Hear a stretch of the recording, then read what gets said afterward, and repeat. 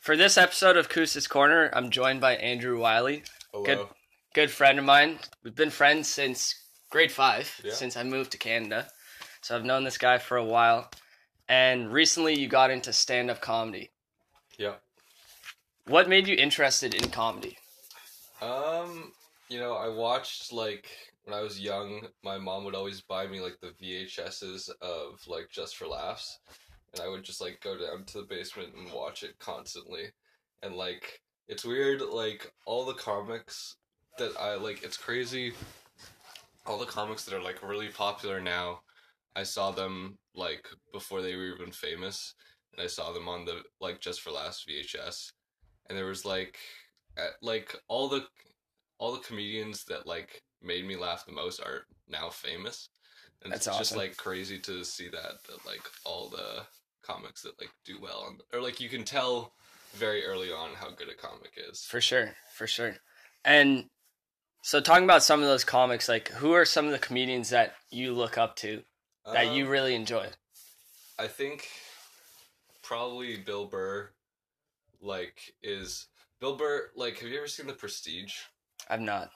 Okay, so there's a scene in The Prestige. It's a movie about two magicians battling it out, and there's this one magician that they talk about where his whole life is this act that he does so he can pull off this one trick. It's he fakes a limp his whole life so he can pull off this one trick where he hides something in his pant leg. So everybody thinks, oh, he just has a limp normally like he does on stage. Yeah. So he fakes that his whole life. I think Bill Burr is the equivalent of that, where his whole life is just comedy. He's one of the best improvisers because he is the character of He's done a lot of cool stuff as well. He has F is for Family is one of his things. Yeah. On Netflix. He's also he has one of the most famous podcasts. Yeah, he has yeah. And he was actually really early on in the Netflix Yeah. expansion kind of. Mm-hmm. And how do you think that has affected comedy? The Netflix definitely because I feel like it reaches out to a lot of people that for example, to watch stand-up comedy before, you'd only be watching the Comedy Channel. Yeah. Or getting those VHS Just for Laughs things. Yeah. But now from the average person, they can just go to Netflix and watch tons of stand-up comedy. Yeah. I think it's crazy. I don't know if you know Daniel Sloss. He's also one of my favorite comedians. But I knew him, or I was watching him before he recently got 2 stand-up specials on Netflix. And I was following him on Instagram before he got those. He had 7,000 followers, and he was a really, really good comedian. And not a lot of people were paying attention to him, but once he got those 2 stand-up specials, his following went way up. He has somewhere around 100,000 followers right now. So it's definitely Netflix is definitely the place to be if you get on Netflix, you're set. It also but there's not a lot of other places now because Netflix is kind of wiping out cable TV.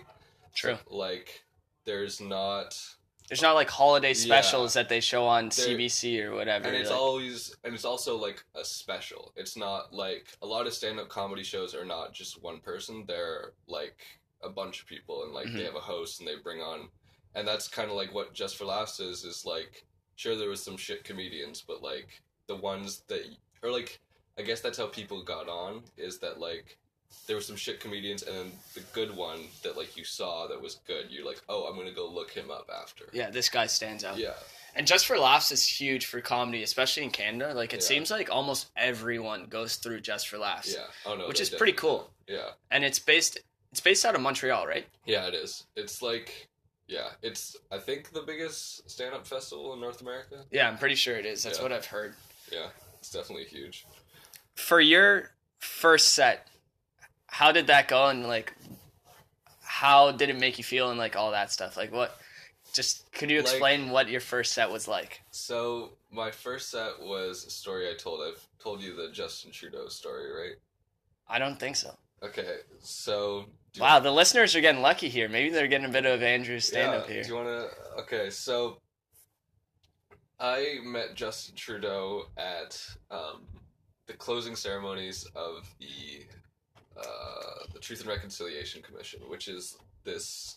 It's like a commission based around residential schools, and like it's all about like all the terrible stuff that happened in residential schools, and like just about like truth and reconciliation after the terrible events of residential schools.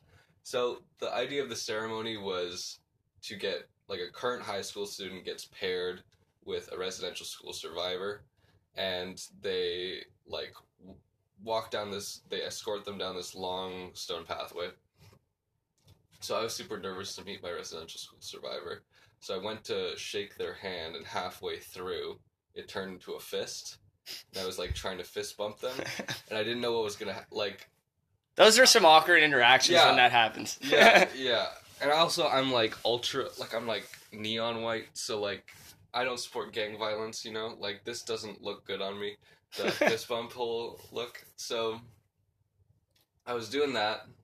And then halfway through, I'm like, how do I, like, fix this? Or, like, halfway through, my fist hasn't touched their hand yet. Yeah. And I'm like, how do I fix this? So I go for, like, a shoulder hit, and I'm like, hey, buddy. But when I get nervous, my voice drops, and I just, like, full-on punched them in the shoulder and was like, hey, buddy.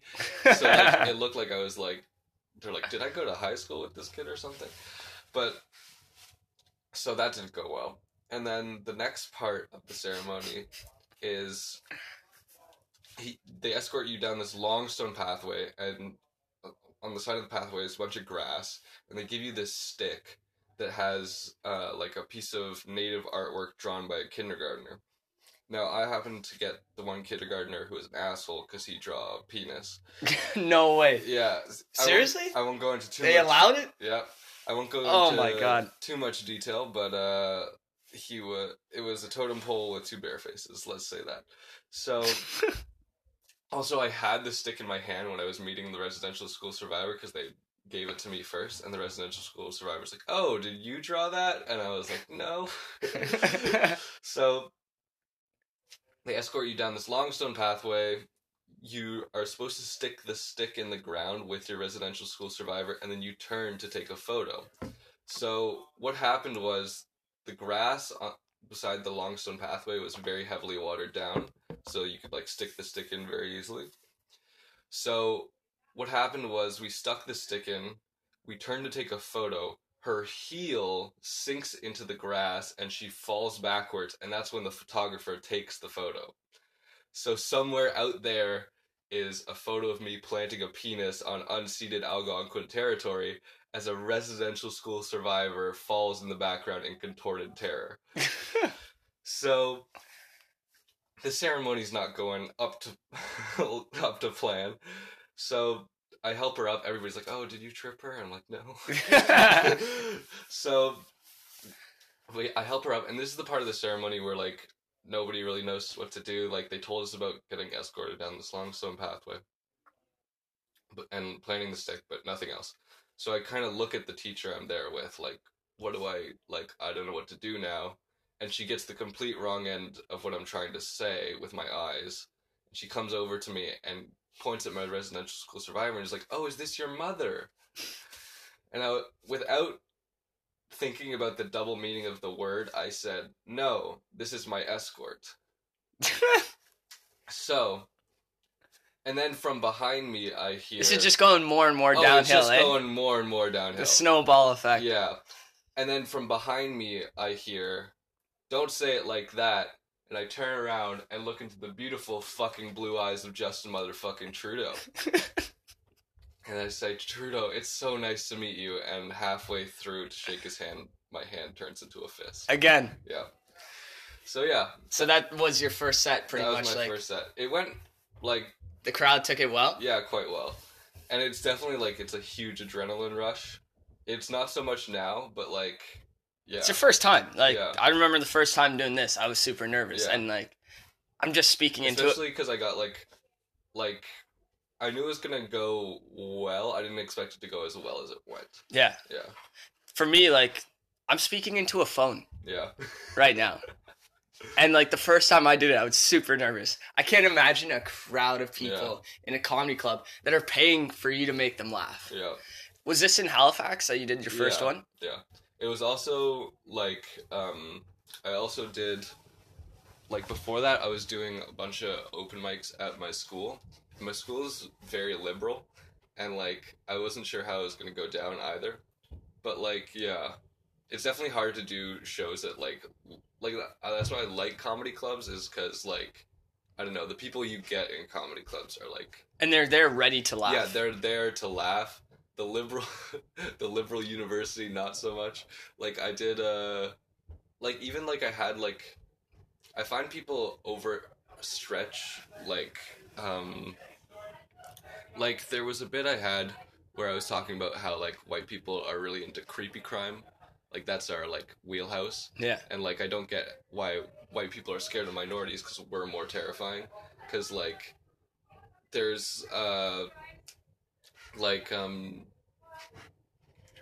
have you ever watched To Catch a Predator when Chris Hansen has to hide his disappointment every time a person who could be his biological brother walks through that fucking door with like a case of like Bud Light, some condoms, and a can-do attitude, and like so I did that bit, and like the whole attitude of like the crowd was like, well, are you saying black people can't be serial killers?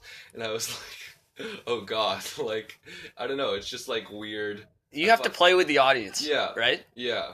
But I feel like, yeah, you have to definitely tailor your material. But like, yeah, I don't know. It was just like kind of, because the whole idea of that bit is that like, no, we're the terrified ones. And like, yeah. The way that they took it just was not how you expected. Yeah. Would you say that's the toughest part of stand-up comedy is trying to get a feel for the room?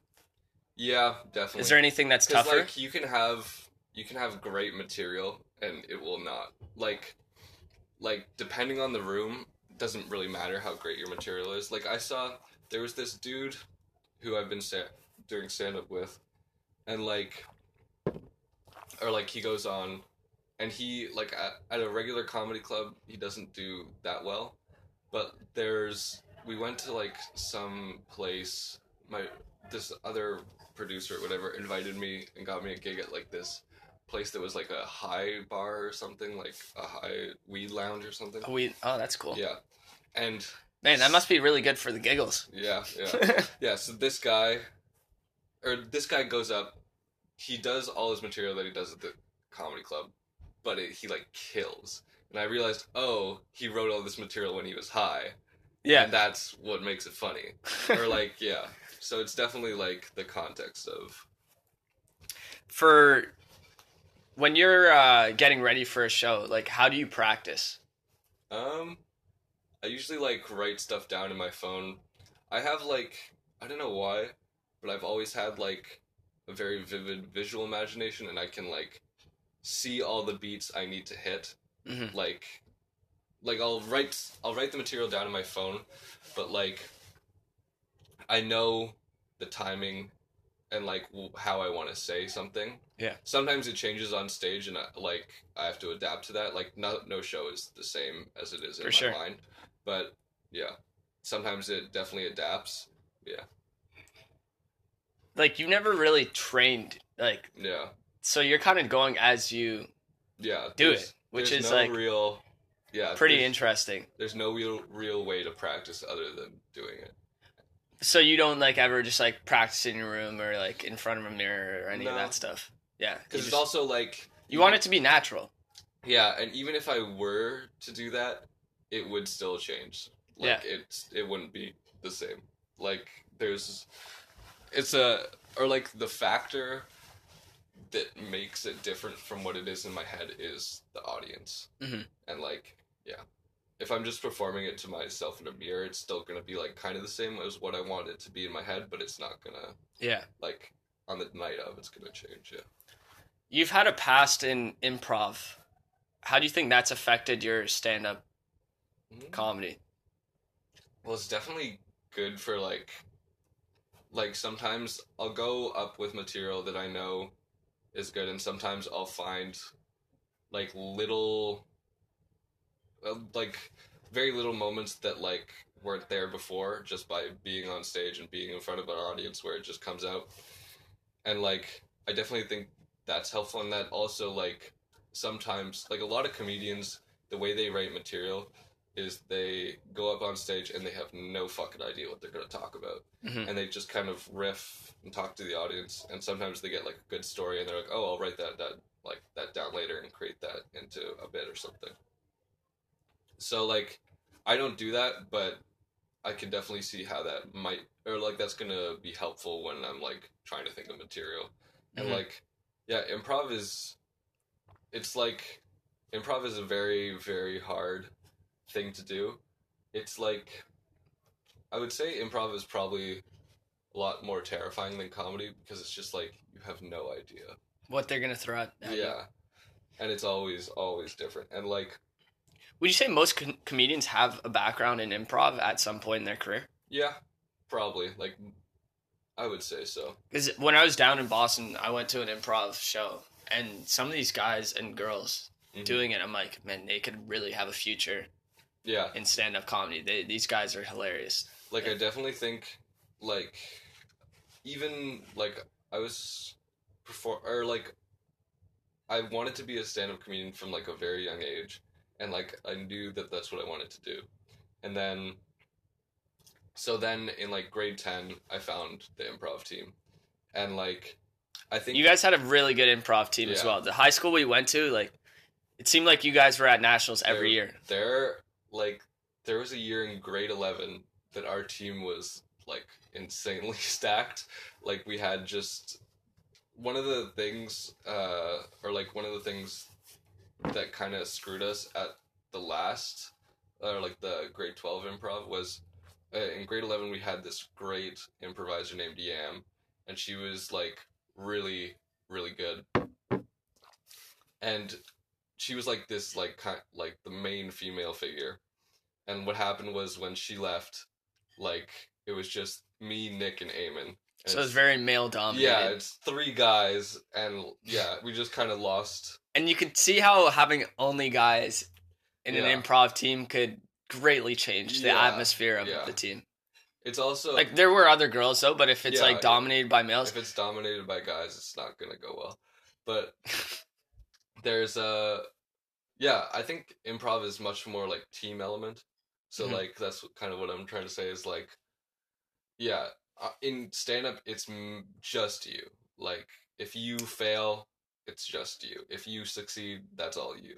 But, like, in improv, like, you can make, like, a minor fuck-up, and that can, like, even change into, like, a great scene. For sure. Yeah. And, you've done some work with This Hour Has 22 Minutes. What was that like? It was really crazy. And how did you also get onto, like, get in contact with them?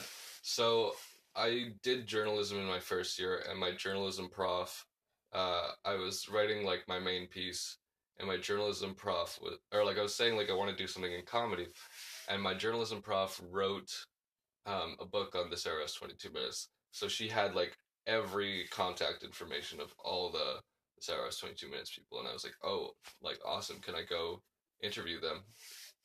So she's like, yeah. So I go and interview them the first year, and it goes like really well. And they say like, come back whenever, or like whenever you want. So I emailed them some sketches this year, and they said, oh yeah, you can like come and write for us or like come in and sit on the writer's room for a day. So that was really awesome. I think one of the things I realized about it is like, it's like basically an office job. Like, writing stand-up or like writing sketches. Yeah, it's like everybody has their own cubicle or whatever, and everybody's like, yeah, it's just like you come in at 8, and like it's definitely like I could see how it could be very stressful too, because like if you want to like have a job, you have to be like producing good stuff and on like a consistent and regular basis. So yeah, but yeah, it was definitely very, very awesome. Yeah. What were some of the sketches that you wrote for them? I wrote... Like, what were they based on? So I wrote a sketch on the Ontario sex ed curriculum, which was... Like, the sex ed curriculum has basically removed all LGBTQ material, so like they don't teach it at all anymore.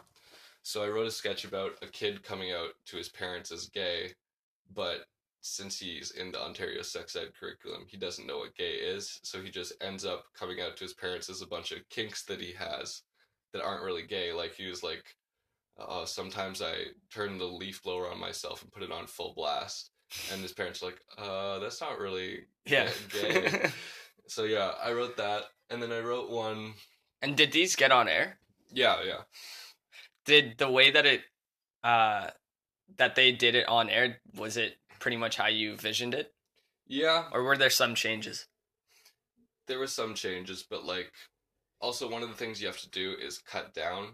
Like I wrote sketches that were like, because I didn't really know what their writing style was, but like all their sketches are like 1 minute. Yeah. So I cut down, like the original sketches I wrote were probably around like 5 minutes. So I cut them down to like very, very minimal. Style was a change, but yeah, that was about it. How many have you done for them? You said 3. 3? And what were the other 2? There was, the other one was like a Tim Hortons Undercover Boss Canada thing, where the boss who went undercover got so into the character he was playing that he like lost touch with, or like he forgot who he was. That's funny. Like I wrote, like there was a scene where he was like playing like this character Dale or whatever, and he has a whole backstory on Dale where he's like he grew up in like Perth, Ontario, played a bunch of hockey when he was a kid, and then he's like, oh, he played a bunch of hockey when he was a kid. He probably lost a tooth. And he's like, I have to commit to this role. And he, like, the next scene is him in a bathroom, like, with a pair of pliers, just, like, pulling out his tooth. Oh, my God. So, yeah, I wrote that. And then also, like, all the, like, employees are, like, so amazed by his performance. Like, he was so undercover that they've lost touch with what reality is. And then, so, like, I created this guy who really wanted to play the character again, and like he wanted to go undercover again. Mm-hmm. And then this guy who or one of the employees who saw his performance and was like completely like fooled by it. Okay, yeah. So, and then like all the new employees that are coming into like his Tim Hortons shop, he thinks are Dale again. So he's like pulling off their hair or something. Oh, that's hilarious, actually. And then... So he just thinks every new employee is an undercover boss. Yeah. That's funny. And then, so at the end of the sketch, this guy who has lost touch with reality and thinks every new person is Dale, he gets a new job at Tim Hortons. And, like, the last sentence is like, and everybody welcome our new, employee Dale, and he turns around and they both make eye contact and the camera does like the Spike Lee zoom or whatever. But yeah, that's funny. And then the last one I wrote was on the Halifax smoking ban, which is so lead was recently legalized in Canada, but then Halifax and Nova Scotia made you can't smoke outside at all. But they made like designated smoking areas that were like there's like 5 of them in the entire province, and like one just underneath a bridge and in the middle of a highway or something. That's so weird. So yeah, there's only 5 designated areas. Wow. And then see, Montreal's the complete opposite. Yeah, it's like there's only 5 places in Montreal that you cannot smoke. Yeah, it's the complete opposite. And then so that happened. What else? Oh yeah, and so like the main idea of that sketch is like, oh, it's great because it forces parents to smoke around their children. So like I had like nicotine patches that were like Caillou. That's funny. And then like kind of like the Band-Aids to put superheroes on. And then it was like one person's like, oh, I hate how they put like what smoking will do to you on the nicotine patch. It's like, no, dude, it's just Caillou. He's bald from birth. Yeah. It's okay. So yeah, that was the other sketch I wrote. For you have some shows coming up. Yes. Are you looking forward to those? Like, you're obviously looking forward to those, Yeah. but what? You have one on Boxing Day, right? Yeah, at 8:30 at Yuck Yucks. So if anybody wants to come. I'm disappointed that Yeah. I'm missing it, to be honest. Yeah. But how is the comedy scene in Ottawa compared to Halifax? Well, I don't know. Do you I think- haven't done any comedy in Ottawa, but like I'm definitely hoping it's like a better scene. I think it will be. Yeah, I don't know. It's gonna be weird. It's like a weird day, Boxing Day, Yeah. to do a stand-up comedy show. But like we'll see. I think the scene is probably a lot better because you're in like this core. Like Halifax is so out of the way for like a comedian that like the only thing there is really this hour is 22 minutes, and like It's mostly only local yeah people doing it. yeah. While here, Well, like here you have like Toronto's pretty close, Montreal is pretty close. Yeah. So like a lot of comedians are touring and they're probably coming through here. I saw a guy this week at Absolute Comedy on Preston. He was from Alabama. Mm-hmm. He was the headliner. Damn. And one of the things that I found interesting about like him especially is that a lot of his jokes were very relatable for the where he was. Yeah.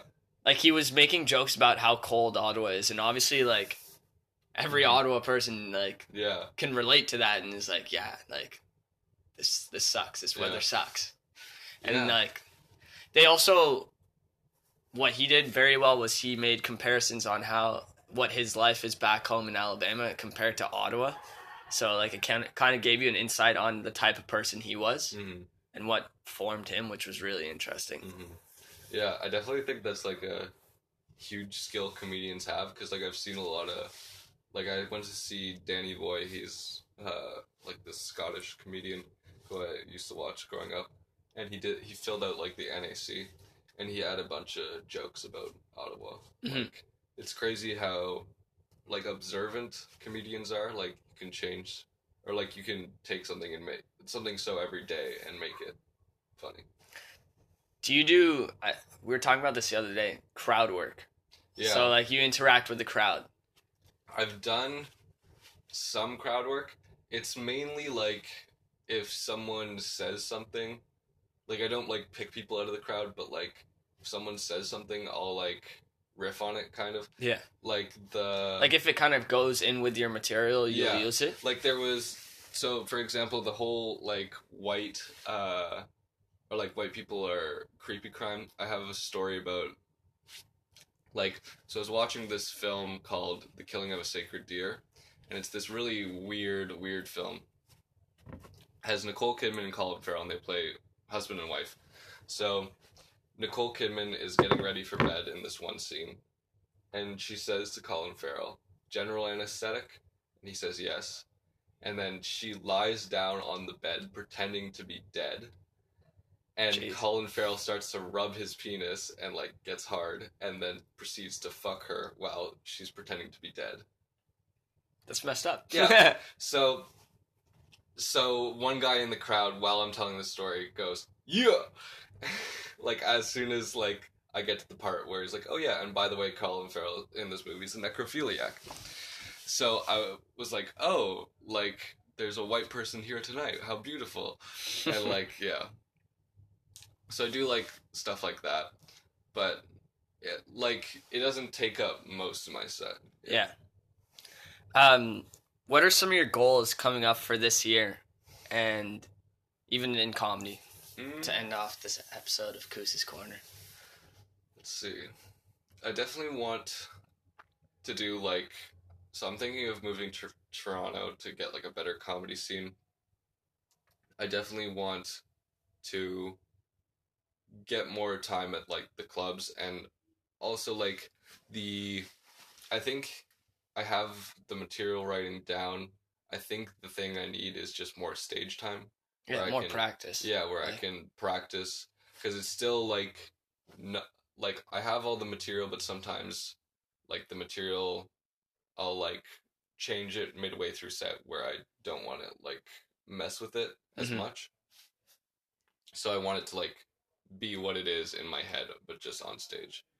And I feel like I'm not there yet. But yeah.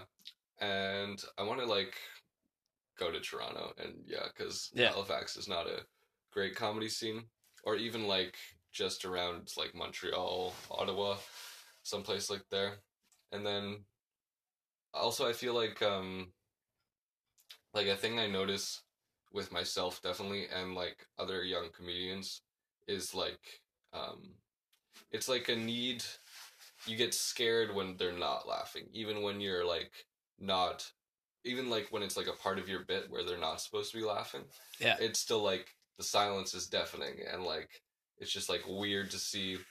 And I think that's like bad for comedy because like I think comedy can't stand on itself. Like it's not um like it's not an entertainment medium that's just gonna entertain you. It has to be like comedy has to serve some other purpose. Like it has to, there has to, like all your favorite comedians or like all the good comedians that are out there today, they don't just make people laugh. They make people think. They make like good points that like people go home with and like, oh, that was like an interesting point. They tell stories or Yeah. like they have like emotional stuff to their comedy. And I think even like with comedy movies, like that's kind of where they're falling into, is like a lot of comedy movies or like Judd Apatow movies are like strictly like improv, or like it's like improv and they just cut the best, or like they cut together the best stuff. So that's like the whole movie, but like when you do that, it doesn't really serve any other purpose other than just making the audience laugh. Mm-hmm. And like that's kind of where their narrative or like their emotional beats aren't hit. So you want to make comedy a platform to share ideas more than just laughs. Yeah. Which is, if you do think about all the big comedians, you're right. They like, do that, and they have a huge influence on culture as well with some of the things that they say. Yeah, and like even because they can really like make you realize how ridiculous some of your like opinions are. Yeah. Like I've never thought about, like, I'm strictly like anti-gun. I don't think anybody should have a gun. But Bill Burr has a great bit where he literally like almost convinces me maybe I should get a gun. Yeah. Like it's not even, I would probably never get a gun, but like it's just like, it's just an interesting, if you can make someone think a different way or like tell a story, like even like older comedian, or like in the 50s and 60s, it was like set up punchline, set up punchline, set up punchline. So like that was like strictly comedy, but those people don't really last all that long. So I think comedy needs something else to sustain itself. That's a good point. So Andrew, you're gonna be doing a set on Boxing Day at Yuck Yucks in Ottawa. So if you have nothing to do on Boxing Day, get some entertainment from Andrew here. Thanks for coming on Koos's Corner. Appreciate it. And it was fun to hear what you had to say about your experiences in comedy and where you'd like comedy to go. So that's been an episode of Koos's Corner. Hope you enjoyed it.